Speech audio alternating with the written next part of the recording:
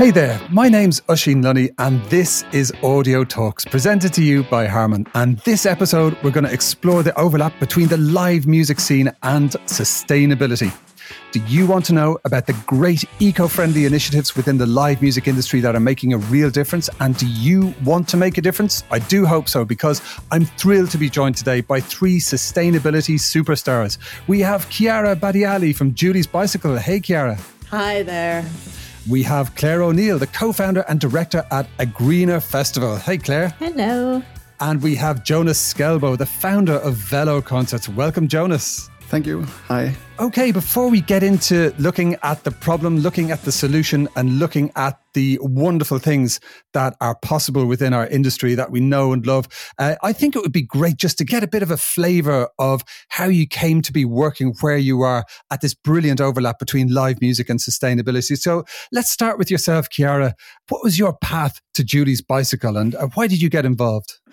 So my path to Julie's Bicycle is that I wanted to save the wolves when I was a kid. But I fell in love with live music somewhere along the way. So I started off studying science, but then started working in live music. And then eventually I found Julie's Bicycle and it brought together everything that I was really passionate about in life. So Julie's Bicycle was founded about 15 years ago from within the UK music industry as a charity to help the industry address its climate impacts and really transform the way that we're working from the inside out in a way that doesn't just put the responsibility on the artists alone, but actually helps bring all the different pieces of the sector together. That's a wonderful outcome of your passion for wolves and live music. That's like the perfect Venn diagram right there. And Claire, talk to us a bit about A Greener Festival and how you came to co-found it and what's happening now. Yeah, I guess that I came off a passion for parties. And nice. I was going to a lot of parties in the woods where I was discovering all of these alternative ways of living and lots of solar-powered sound systems and organic food and just generally communities looking after the environment, being really passionate about caring for it. And at the same time, I'd gone to do a music industry management degree because I was always really interested in live music equally and also just music in general. And then I thought, well, how can I take this kind of alternative culture ideal and bring it into the business of the music industry, which wasn't really doing a great deal at that point in time. There was the counterculture working on it for sure, stuff happening in festivals, but not the mainstream industry or the mainstream festivals. So my lecturer, Ben Chalice, who's the lawyer for Glastonbury, also legal counsel for Europe, the European Festival Association, read my dissertation that was about festivals and the environment and said, what are you going to do with this when you leave uni? And I thought, well, put it on a shelf to gather dust, the same as every dissertation. And then he said, well, why don't we turn it into a website? So my classmate at the time, Luke Westbury, knew how to make websites. And so he did that. And then festivals all around the world started to get in touch. And we decided to start with just a little checklist for festivals about what they were doing for the start of the Greener Festival Award, which I think the first year was in maybe 2007. Wow. The research started in 2005. And then that just snowballed over the years. I mean, we all work in the industry, but the university kept repeating the research every 2 years up until 2012, I think. It's been repeated again this year. But it evolved into a really detailed certification process where we work from the scale of Glastonbury to small local events, completely internationally. And we do the Green Events and Innovations Conference, which is in its 13th year, bringing together the whole industry. We've got training programs, again, internationally. And now we work with arenas, tours, agents and sports events as well to try and bring sustainability essentially to the forefront. And in the meantime, I also became an aerialist and working with Arcadia Spectacular, do a lot of international tours with them, as well as the Association for Independent Festivals. I managed for 6 years. So that's, as well as the work in the industry, has given a bit of an insight on how it all works, as well as how it can be more sustainable. So that's the nutshell. Fantastic. Again, a perfect Venn diagram of all your passions all at once. It's absolutely brilliant. And we will, of course, be linking to Judy's Bicycle Agrina Festival and Velo concerts in the show notes. So, folks, if you're listening, if you're inspired, please do get involved. Speaking of which, Jonas, talk to us about Velo concerts. It's such a brilliant, unique idea. When did you have this idea and how did you make it a reality? What's your journey been like? Well, my journey was starting back in 2017 with the idea of making concerts on a bicycle. Yeah. Myself, I've been active as a guitarist for the last more or less 20 years, traveling around with my concerts, mainly on a plane or by car or by bus, which was actually posing a problem for me as I privately really tried to think very sustainable and act privately to be a good Earth citizen, so to say. Yeah. Well, then I started with that idea in 2017, and in 2019, I got together with a designer from Austria, Jakob Ilera, and we built the first stage, a bike stage that's, so to say, unfold from a cargo bike. Wow. And my idea was really to take the music out of the concert halls or the normal venues and make music or events possible anytime and anywhere.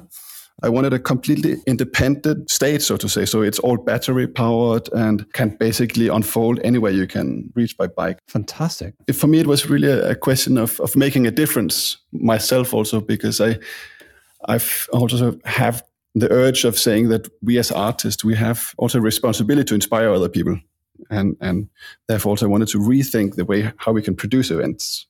Yeah, that's wonderful. So the idea with Velo concerts is that like everything fits onto the bike and you just turn up there and you've got the amplifiers and you've got the batteries and you've got you can just turn up and play. Is that it? Exactly. Yeah. I mean, if you have to imagine, we basically have a pretty normal cargo bike that carries the stage as a kind of a box, and in the box we actually have the entire equipment. So PA and also instrument, the entire mixer and microphones and all equipment that is needed for a normal stage.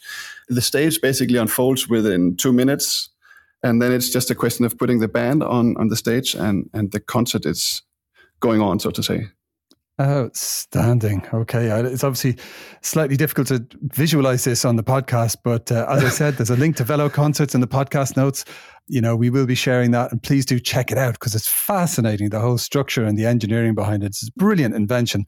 And, you know, talk about manifesting an idea. It's something that all of you have done in different ways. If you've had this passion and this purpose within you and you've really made it happen in 3 very unique ways, which is fantastically inspiring, I think. So let's come back to something that you mentioned there, Claire. You had a connection with some of the folks at Glastonbury when you were writing your paper. And Glastonbury, Woodstock back in '69, these are absolutely seminal events in live music, but they're also born out of a very open and free spirit. I don't know if you would say that it's a kind of hippie approach to life, but there's something very open and earth-friendly and very particular about the ethos behind it. Do you think that this original heritage of the festivals has kind of come back to the fore in terms of how people are relating to live music?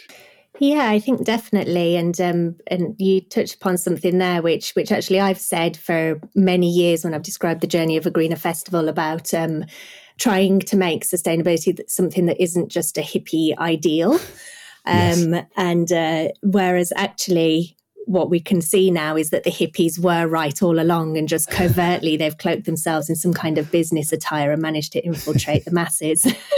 But as far as the I mean, going back to what that kind of freedom and purpose of those archetypal festivals are, it goes even further back than that, because what was it that really resonated with people who went to Woodstock or who went to Glastonbury in the early years? And what is it that we as humans have done throughout history in order to maintain a connection between each other, to ourselves, to the land that we live on and the water that we need for life and the air that we breathe. And it's that coming together in celebration and around campfires. And it's part of how we've evolved as a species and as a part of nature. And it's something that we've really become quite, or certainly became very disconnected from as we retreated more and more into our own individual separate dwellings, or as we suppressed a lot of the natural aspects of ourselves, such as things like sexuality or emotion or any kind of ritual and ceremony. Over centuries, it's been really beaten out of us and treated as something that's shameful and to be oppressed, essentially. And then add on to that things like central heating and all the things that take us away from our connection with natural cycles, or like having any kind of food from anywhere in the world at any time. There's something quite instinctual and basic about then coming back together with the likes of Woodstock and Glastonbury and coming back to the hippies. I mean, there's definitely a lot of the influence of psychedelics that helped to open people up at that time because of the fact that it was melting away that kind of scaffolding of this frame of perception that we started to apply onto the world and how we perceive how we should be and how we're very separate to nature and it's something to be controlled and dominated. We were kind of facilitated in a way to let that melt away. And that meant that the hippies were able to intuitively fall in love with the land, fall in love with each other, and really connect to this deep sense of we're on the wrong path here and we need to kind of make this reconnection and heal all of the problems. It's just taken 60 years then for the media and politics to catch up and look at it from another perspective where it's like, oh, actually, we're running out of all of our stuff now, so we better start maybe changing what we're doing. So, that's my thoughts on the matter. Absolutely. I mean, I'm a child of the 70s myself, and I have very fond memories of going to music festivals and sneaking into the Hare Krishna tent because they offered very nice free food, which was just an incredible novelty that's at the a tent time. You never have to sneak into. Aren't the doors always open? we always felt that we were being a bit naughty because, the tent was just full of adults and, we were the only kids in there and we were obviously just going for the food. But they were very kind. They're very sweet to us anyway. But as you were talking there, you reminded me of this quote I love from the English philosopher Alan Watts. He said, "We thought about life by analogy as a journey or a pilgrimage which had a serious purpose at the end. The thing was to get to that end. But we missed the point along the whole way. It was a musical thing and you were supposed to sing or dance while the music was being played." Yes. And I love that. Oh, that's beautiful. And then just to come on to as well, Glastonbury specifically, but also some of the other pioneers in the sustainable event space, I suppose. That when I came to do my dissertation, there were the likes of the Green Futures at Glastonbury and Big Green Gathering. And at the time there was Kingston Green Fair. And so there were all of these amazing communities that have been doing so much and living and breathing this. And a lot of it is the traveller communities as well, who are the closest, really, I think, that we have here to our Indigenous communities because they live so closely with the land and the cycles of nature, like I mentioned before. But they were a real inspiration. And when I came to do the studies in 2005, what was lacking was something from an industry perspective or from the business or from academic, but the culture was already there. So all that needed to be done was to transition that culture into the framework of the business and the academia, which is very much present now. Fantastic. I mean, it sounds like that research and the dissertation you did is something that, people could go back to today and get inspired by. But presumably that's what's kind of gone into a Greener Festival and your work since. But one thing you mentioned there, Claire, was that this has moved into more mainstream consciousness as things have started running out, and there's some absolutely heartbreaking statistic around the number of crops we have left. Like we have 60 years of crops if we're lucky, unless we actually adopt some kind of regenerative agriculture and treat our resources differently. Let's talk now about where we are. This stuff is coming into people's consciousness. We realize it's important. We realize it's urgent. It's something we can't ignore anymore. A decade of action is being declared, although we've kind of been distracted from it between one thing and the other at the beginning of this decade. What do we need to do individually and as an industry to meet the challenge of this, environmental disaster that's facing us? Chiara? I think in some ways we've only left ourselves a decade of really intense action because we've delayed action for quite a while. I think one of the statistics that always gets me is that about half of all the emissions that we've kind of put in the atmosphere, since the industrial age, we've actually put up there in the last 30 years. So these changes that we are making to the physical composition of our atmosphere, we can actually measure on a cultural timescale. Like in the time since Rick Astley put out Never Gonna Give You Up, like half of the emissions we've emitted since then. On the one hand, that's really frightening. But on the other hand, I think it also helps put into perspective like how quickly things have changed. And that actually that means it can be really possible to make change very, very quickly again. And that sort of 10 years of action, it really came from the last big scientific summary that a thing called the Intergovernmental Panel on Climate Change put out, which is like all the scientists in the world are tasked to put out a summary of like, what do we know about climate change? And they went, okay, things have been getting worse.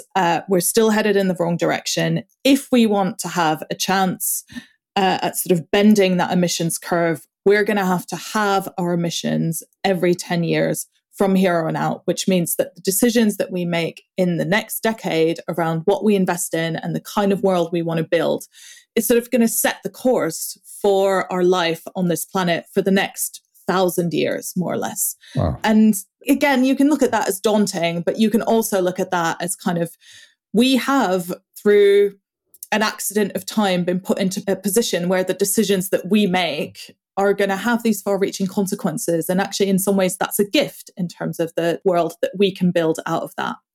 Yeah, indeed. Well said. And you mentioned there that a lot can change in a very small space of time. And with the undeniable human cost and a tragedy of COVID-19, we have also seen the ability of people to come together to make huge things happen that we would have thought unthinkable even a couple of years ago. Do we think there are any opportunities around sustainability as we come out of this time of COVID-19? And is there anything that we should be looking at doing differently and looking at doing better? It's about maintaining that energy and momentum. All of that energy happens in cycles as well. So when Julie's Bicycle was first formed 15 years ago, I think was another moment where there was a lot of energy for climate action in sort of 2007, 2008. That the UK was about to bring in the world first sort of UK Climate Change Act. Suddenly there was this sense of, oh, wow, we have to do something about this. And it did bring all the parts of the UK music industry together at the time. Our first piece of work was trying to put a carbon footprint on the UK music industry to go, okay, where do we need to focus our attention? And we've learned so much in the time since, in those 10, 15 years. And sometimes now it feels like we're having some of those same conversations again with sort of the new generation of music people that has come to the issue and gone, oh, wow, oh my God, what do we do? What is the carbon footprint of the music industry? And it's like, okay, we have now got these 10, 15 years of experience. We know the direction of travel.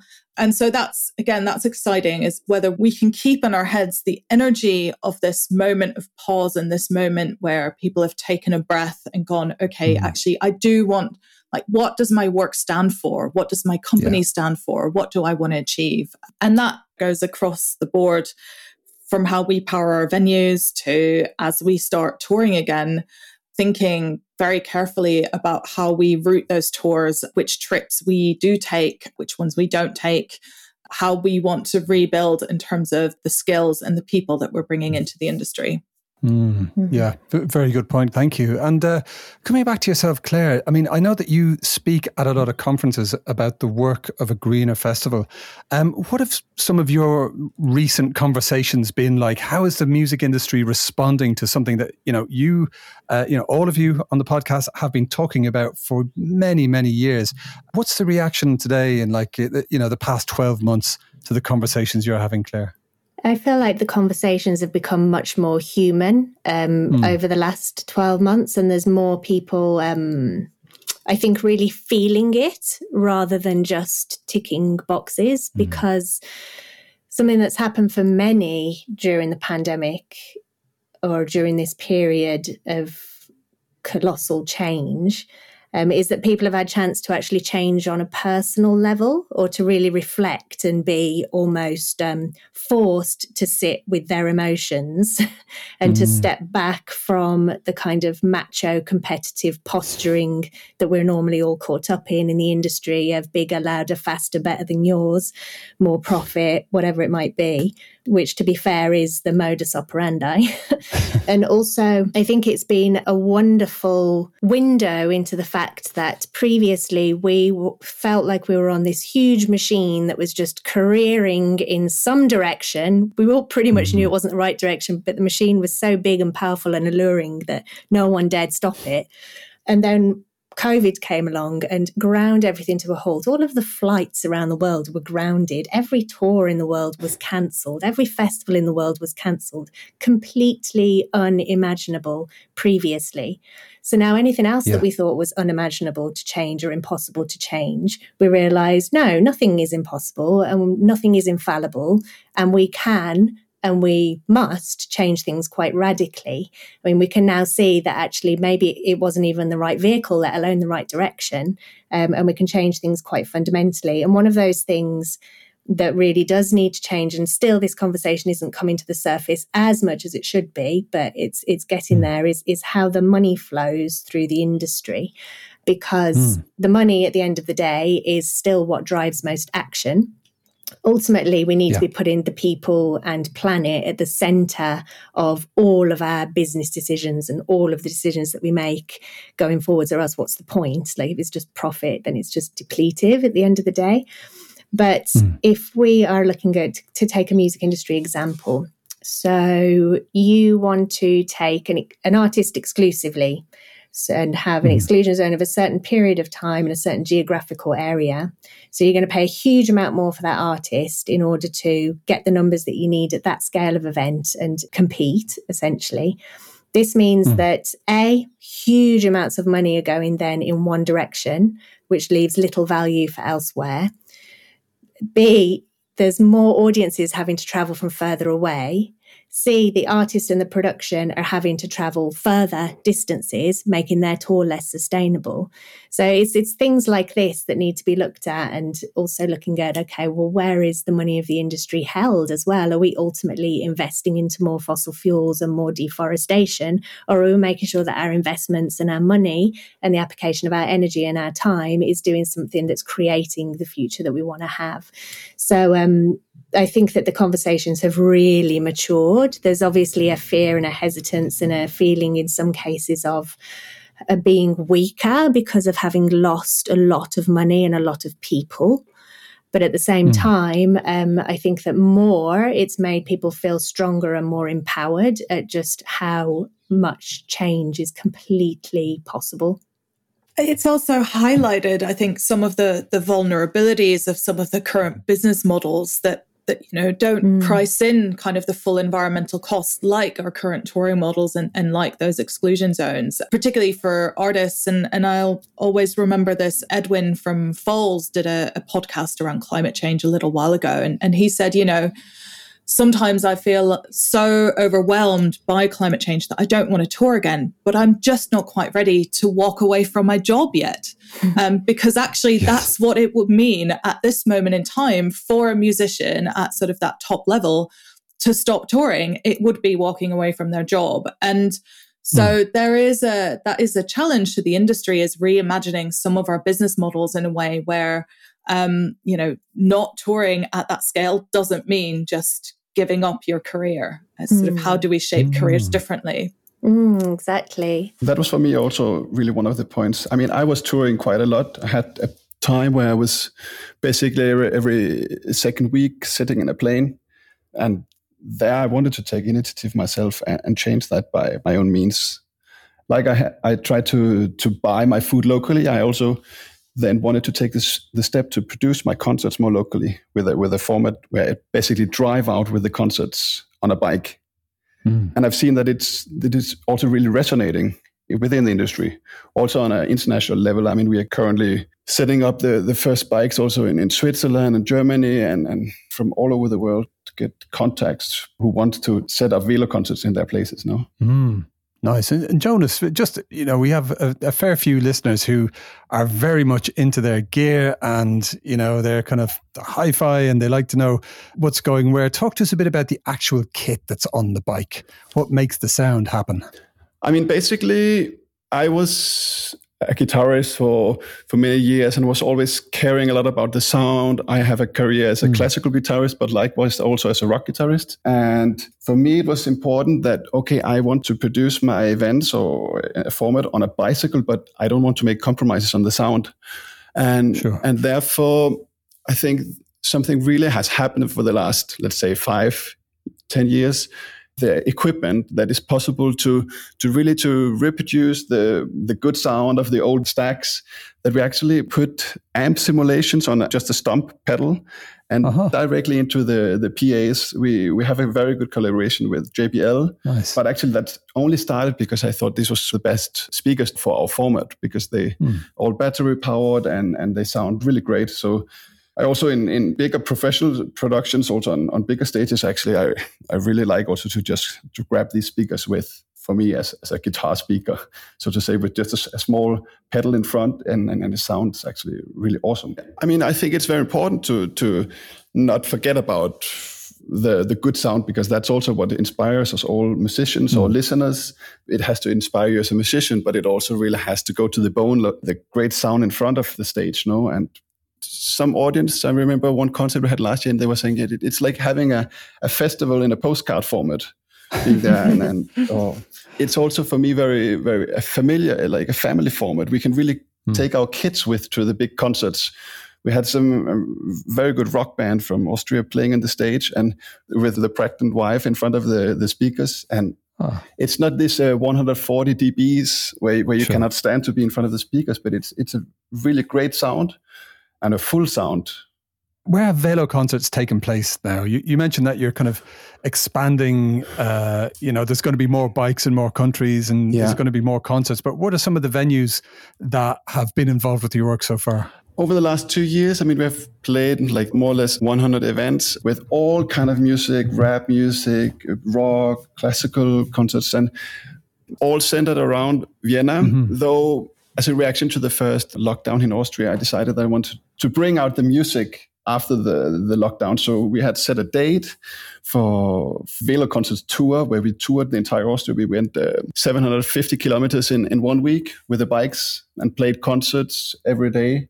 We were 4 musicians biking all around Austria and meeting musicians, jamming with musicians who were all happy to perform again and being on stage. These kind of things I also would like to show that it's possible to make a tour in a sustainable way. So we had the entire production from musicians, from instruments. We had the cameraman biking, hanging on my bike while he was filming. And it was very interesting that it's actually logistically possible to bring this out also on a bigger scale, or really a decent tour, so to say. Hey, maybe we'll see Foals doing a Velo Concerts tour one of these days. That would be pretty cool. They have my phone number on the homepage, so they're welcome to call. Fantastic. A Foals band I'm a big fan of. I think the statements, particularly around sustainability, are just fantastic. Their heart is really in the right place. So you're all working in different aspects of sustainability. Jonas, you've just shared with us a brilliant example of grabbing hold of that personal responsibility and saying, I'm going to make this change in how I do live music. And you've built this whole thing, which is just amazing. Claire, what is the alternative? What's going to happen to live music if people just try and do business as usual and don't change anything and don't take sustainability into account? What's going to happen in 5 or 10 years? Well, I think there's a few things. I mean, first, the audience bit by bit will whittle away because people are waking up to the fact that they don't want to destroy everything that we have. Finally, yes. But also, I was on a panel at Eurosonic in January this year with an MEP Christianella from Germany. And we were talking about, we were with Music Declares Emergency as well, and a lot of that is about the industry calling out the governments to say you need to do more about climate change. And what Dr. Christianella was saying was, from the EU's perspective, industry should have heard the shot, because The legislation is here. It's being enforced. It's coming. It's being strengthened. It's being adopted into all nations. And if you have a festival, or if you want a festival within the next 10 years, it's either sustainable or it doesn't exist. That's the choice. Wow. At the end of the day. So that was no unclear terms. And the legislation is coming. It is going to happen. And also we can see there's a real need actually to protect these cultural industries, because we've seen with the pandemic that there's no hesitation for shutting it down if it's thought to be not in the public interest, or like the governments won't bat an eyelid about shutting it down. Yeah. Sustainability, the issues, the topics around it are only going to become more and more and more intense over the coming decade. And if the cultural industries and the way that we do live music is seen as something that is not fitting with that, then it will be much more quickly shut down than any of probably our more polluting industries that have more influence at a government level.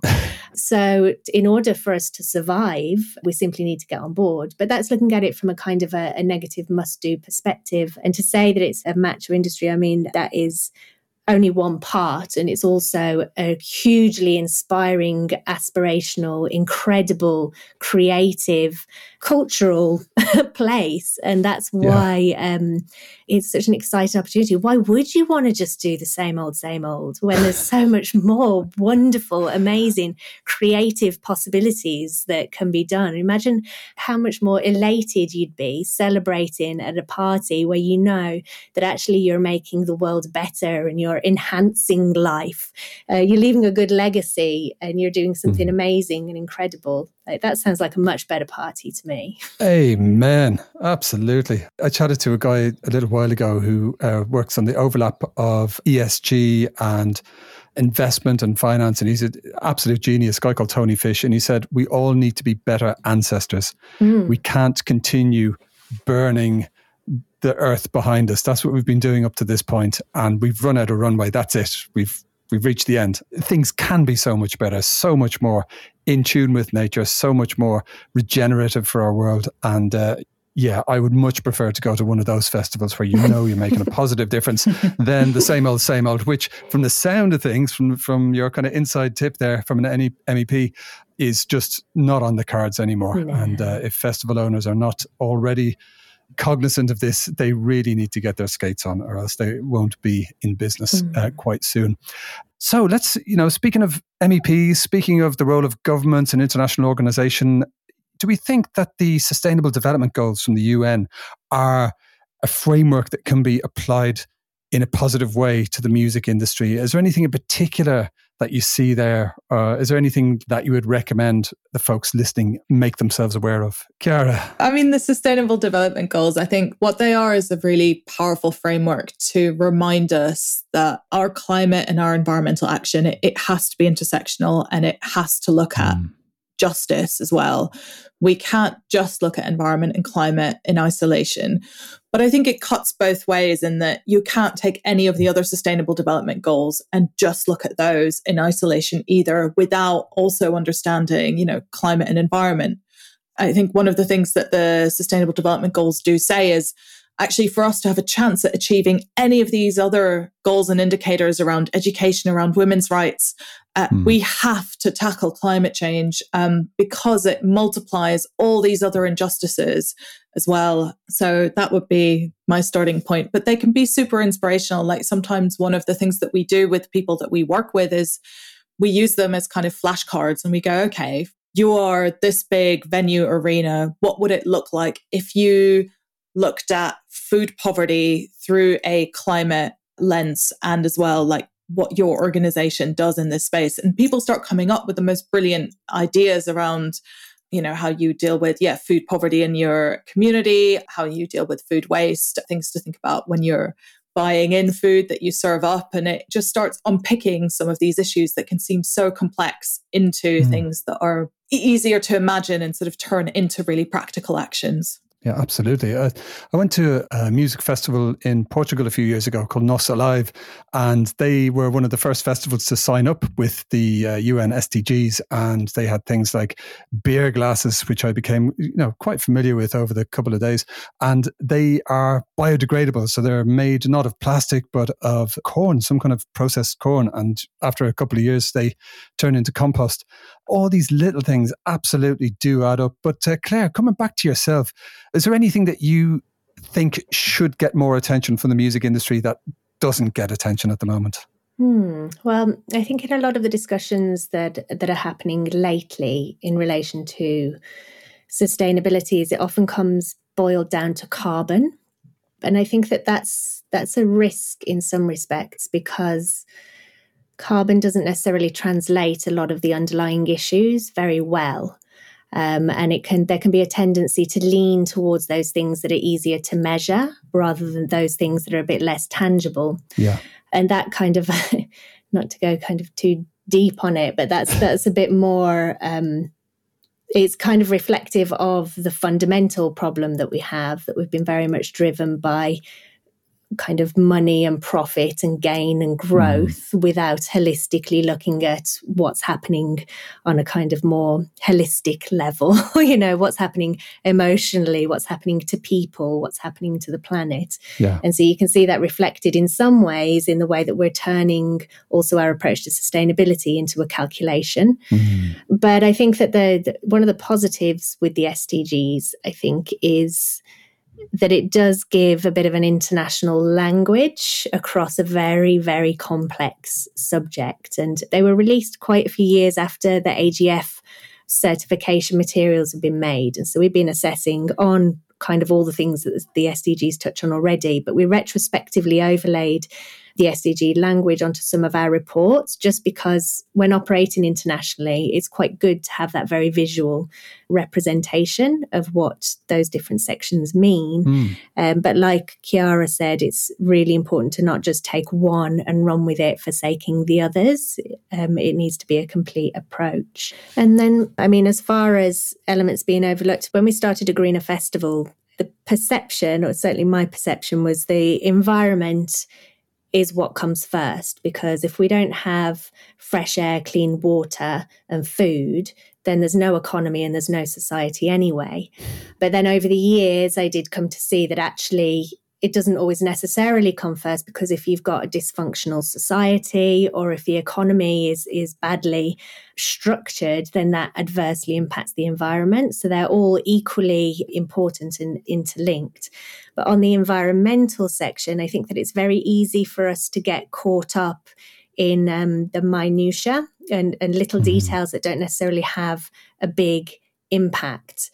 And so we try as much as possible to kind of bring it to those bigger areas where you can really make a difference, which is why measurement does become important, because then you can see, well, okay, where is the lion's share of our impact and how can we change our actions in order to improve that? So, for instance, we know that travel and burning fossil fuels is a huge impact. We know that burning fossil fuels for energy consumption is a huge impact. And we know that industrial animal farming and agricultural techniques that encourage deforestation are a huge impact. So if we can change the way that we're traveling, all ideally on Velo concerts, and also change what we're eating so that we're not causing deforestation. So largely that means just going plant-based, because then we're not putting so many plants and water into animals in order to feed us. And then also just changing where we get our energy from and making sure that we're investing into, or divesting, that's the right word, isn't it, from fossil fuels, and making sure that our governments do as well, because we've got such a strength on a personal level in that respect. And then if we've got a business and an audience and a fan base or a brand, then we've got even more influence. And with that influence comes a massive responsibility. And it's important to not just get caught up in little details that don't have a huge impact, although they are good usually for getting headlines. Yeah, those are words to live by, particularly, the idea of voting with your knife and fork. I think that can be one of the most powerful things that you can do. And you can kind of make that decision on a daily basis, on a personal basis. It's incredibly powerful. Absolutely. This movement is embracing cutting edge technology, whether it's food or materials or storage of energy, all this kind of thing. And Jonas, I know that the Velo concert stuff is quite high tech. Talk to us a bit about some of the materials that you're using to make these concerts happen on your bike. Yeah, I mean, basically one of the major things for us to make it possible was also to create a stage that is super light. So you have to imagine that we have a 5 meter broad stage unfolding, that in the lightest version, it's only 46 kilos. So you could basically just hold it in one hand and that would fit an entire rock band on the stage now. What? And still in our testing, we put 2,600 kilos on the stage to make sure that it can hold enough of rock and roll now. But it's all very, very simple in the execution. But the technology behind is really coming directly from the aviation industry. So it's ultra light panels is made into this stage, which of course also makes it quite pricey in the production, but it's really also necessary to make these things possible. And still also we try to think of, okay, we use materials that can be recycled in all the ways. Also in the sustainable perspective, it's materials that are lasting for a very long time, and it's not just something that you throw away tomorrow, you know. Oh, for sure. Yeah, absolutely. I would totally agree with you there. What did they say? Buy cheap, buy twice. Yeah. Good to invest in high quality stuff that lasts longer. I'm a great believer in that philosophy. Folks listening to the podcast, they must have some questions about, what can they do to make a difference, either personally or professionally or via an industry body. Maybe they work in live music. Maybe they work in another area of the music industry. Maybe they just are music lovers and they like good audio and they want to know what to do next. Are there any recommendations that you would have on where people can maybe visit, any websites they can visit to find out more, anything that they should be doing personally to make a change, any particular industry bodies, yourselves very much included, that the live music industry should be getting more involved with? Who'd like to jump in there? I can jump in on that one. A few organisations that I really admire who've been doing great work, and we've been collaborating a lot over the last 12 months are for tour and production managers, the Tour Production Group. And they're the Tour Production Group, they're also really open to all of the parts of the industry as well. They've been inviting agents, promoters, artists, suppliers to come and talk about how they can come back and make their tours more sustainable. But they've also had a wellbeing, diversity and inclusion sections. I'm part of the environmental group. And then there's also the Tour Production Alliance, I think it is the TPA, who are like the US equivalent of that. Then there's SEPA, which is Sustainability and Production Alliance, who are doing very practical, like 10 easy wins for, again, it's very production focused. So if you're like in AV, video, etc., they're doing really great work there. Again, these are all kind of coming from within the industry. There's, again, on touring around the US, there's the likes of Reverb, who've got some really great resources. They're very much hands-on. They go on the road with tours to help implement their sustainability actions. And then collectively, along with Chiara and JB, we've been part of the Live Green working group, which is, so Live is like an association of associations within the UK, but it brings together all of the promoters, agents, tour managers, again, artist representation, venues, around many different topics, and they're very active in many areas, but the Live Green group is specifically created to focus on sustainability for the live industry going forwards, which is hugely exciting. It's the first time it's come to that level, I believe, with this much momentum. Oh, fantastic. That makes me very excited to hear that. I'll watch the space with great interest. Excellent news. Chiara, do you have any recommendations? I mean, obviously there's plenty of resources on JB's and feel free to give them a shout, but anything you'd like to mention? Yeah, I mean, I think for anyone just starting out, definitely on the JB website, we've spent sort of 15 years putting out loads and loads of free practical guides on everything from like touring to production. And we have a free carbon calculator for offices, venues, tours. And then obviously other things like certification and consultancy as well. But the other kind of groups, we have co-founded a thing called Vision 2025, which brings together festivals really around sort of a common vision and pledge to reduce greenhouse gas emissions.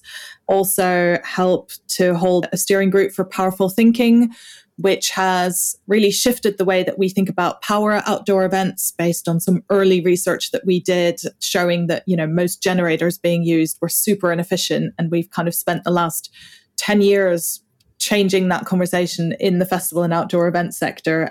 So again, powerful thinking is that. Definitely echo the Sustainability and Production Alliance shout out. Music Declares Emergency. If you're looking to get more involved in campaigning, I sit on the sort of working steering group for that. And yeah, if you're a company or an artist, do sign up to the declaration and look out for a week of action coming up in April. Big shout outs as well to Equilibrium, who help sort of collect donations linked to audience travel and also from tours to invest them into projects like community energy. Earth%, which is a new initiative, again, getting artists and music companies to pledge to put some money into climate justice and environmental solutions. And yeah, just keep up to date, I think, with what we're all doing.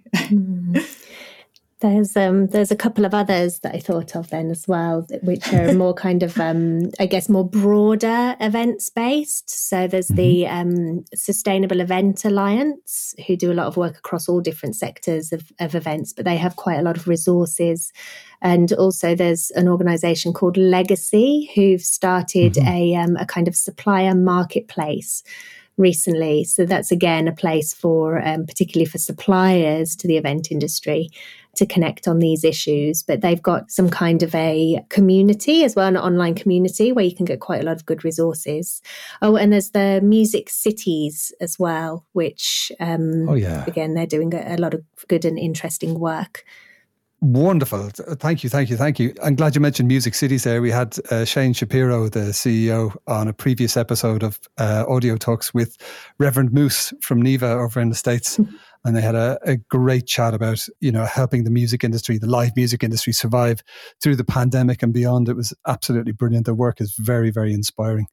And Jonas, how about yourself? Obviously, people are definitely going to check out Velo Concerts if they haven't already. Are there any other resources or organizations or things that you would like to give a shout out to that people can visit?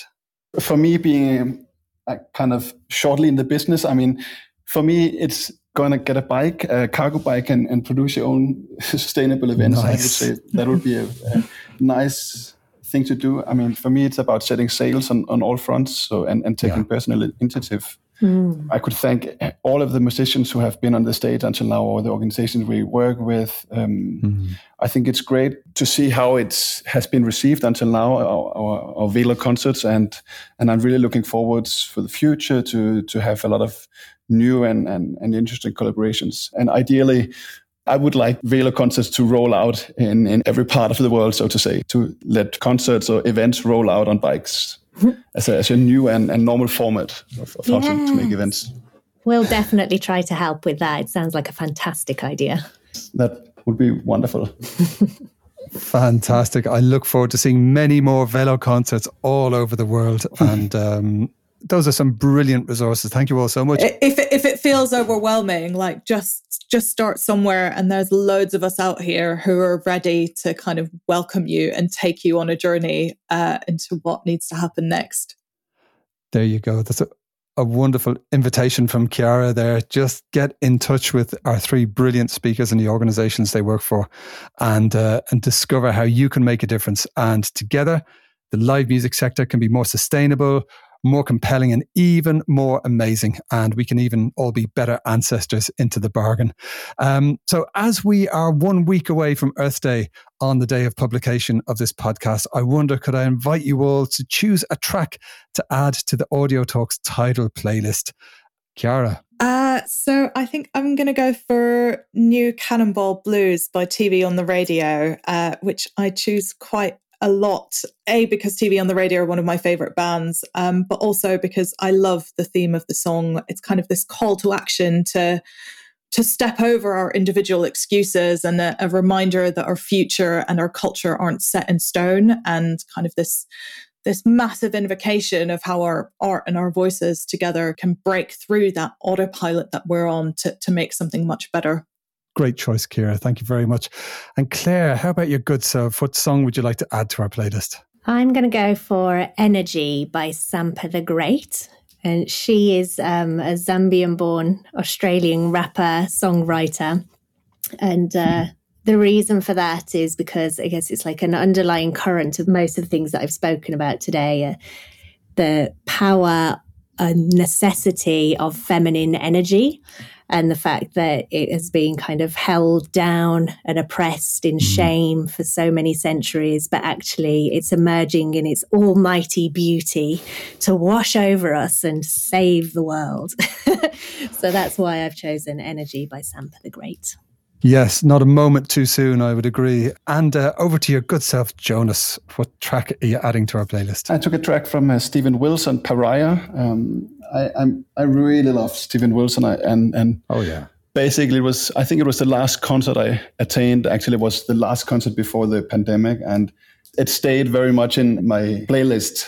His music and the song. It's also about depression, and for me, this is also one of the huge problem nowadays to fight people in depression. I myself had a mother who actually suffered from that, and that's also what I would like also to bring out with Velo concerts, the positive spirit in the society, and that we gather and celebrate music together. So that's also for something I would like to fight for, really, to spread out happiness. Absolutely. Spread happiness is as good a manifesto as I have heard in my entire life. I think those are words to live by. Thank you, Jonas. Absolutely. It's the best.